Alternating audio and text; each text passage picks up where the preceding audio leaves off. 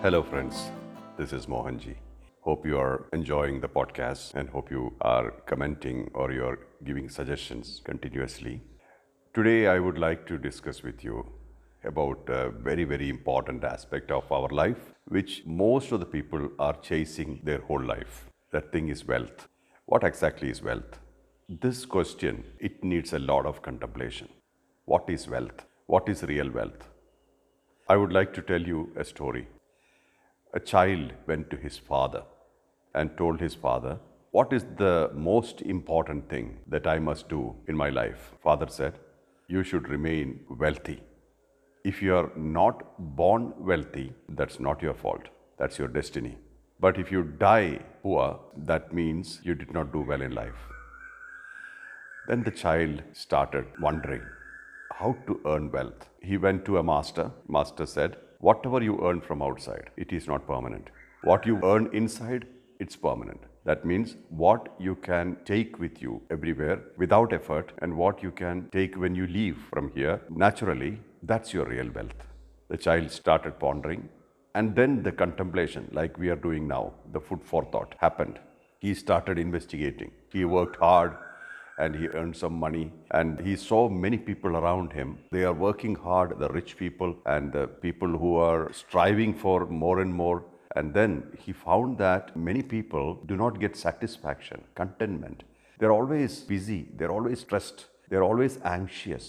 Then he saw another set of people who are lazy, they don't do anything, and they complain, they don't have the energy or they have tremendous inertia and they don't do anything in life. So that's other side. Then he also saw a lot of people exploiting others and living. Many political people and those kind of people, they live their life exploiting others. So he did not like that. Then he got a real view of the whole world. Various types of people, from beggars to millionaires. Nobody is happy. Nobody is satisfied. Then he understood what the master told him. What you can carry inside is the real wealth. So what is the real wealth? He understood every moment I must be happy. So he started working sufficiently and he decided that this is only to make a survival. And then he found a lot of happiness when he gave or shared what he had with others. When he took care of his parents, he became very happy. He was feeling good. And when he was taking care of the stray animals, feeding the stray animals, he was happy. He was feeling good. And he found that happiness is in these small, small things of life. Being available, being aware, and being able to share. Not that waiting for some happiness at some point in time, which is elusive happiness. It's not coming in. I mean, it may happen or it may not happen. So he started focusing on what he could do in this world, and he started giving more and more, whatever he has, started sharing. So he maintained his happiness. And then he understood this is the real wealth. What is the real wealth? That every moment happiness is the real wealth. It's not the money you have in your bank account or what you do not have. And we naturally tend to compare. This is human nature. Who do we compare with? Always somebody who is above us or more successful than us.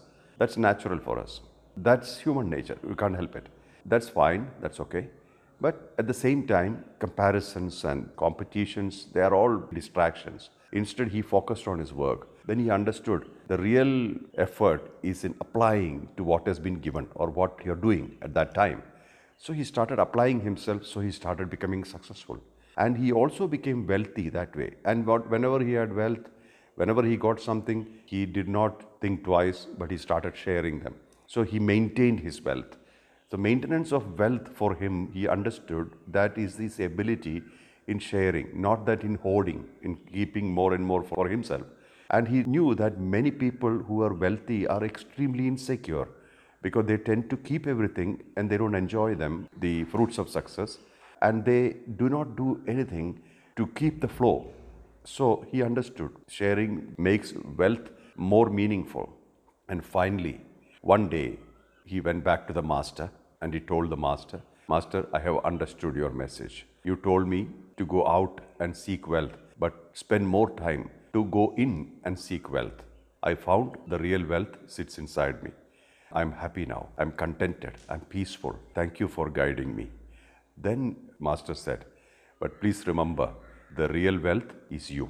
You are the real wealth. If you are not existing, none of these options and opportunities will be existing. So, finally, the real wealth is you. If you are there, then the world has you. If you are not there, the world do not have you. And if you are there, you have a world.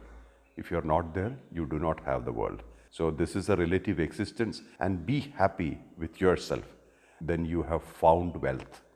I leave this thought to you now. I leave you with this thought. Ponder over it. Try to digest it. Talk about it. Discuss about it with others. Share this thought. And then do let us know whether you liked it or whether you did not like it, or what else we can talk about. Let's talk. Let's communicate. And wish you a great, great week ahead. Be successful. Be yourself. Lots of love. This is Mohanji.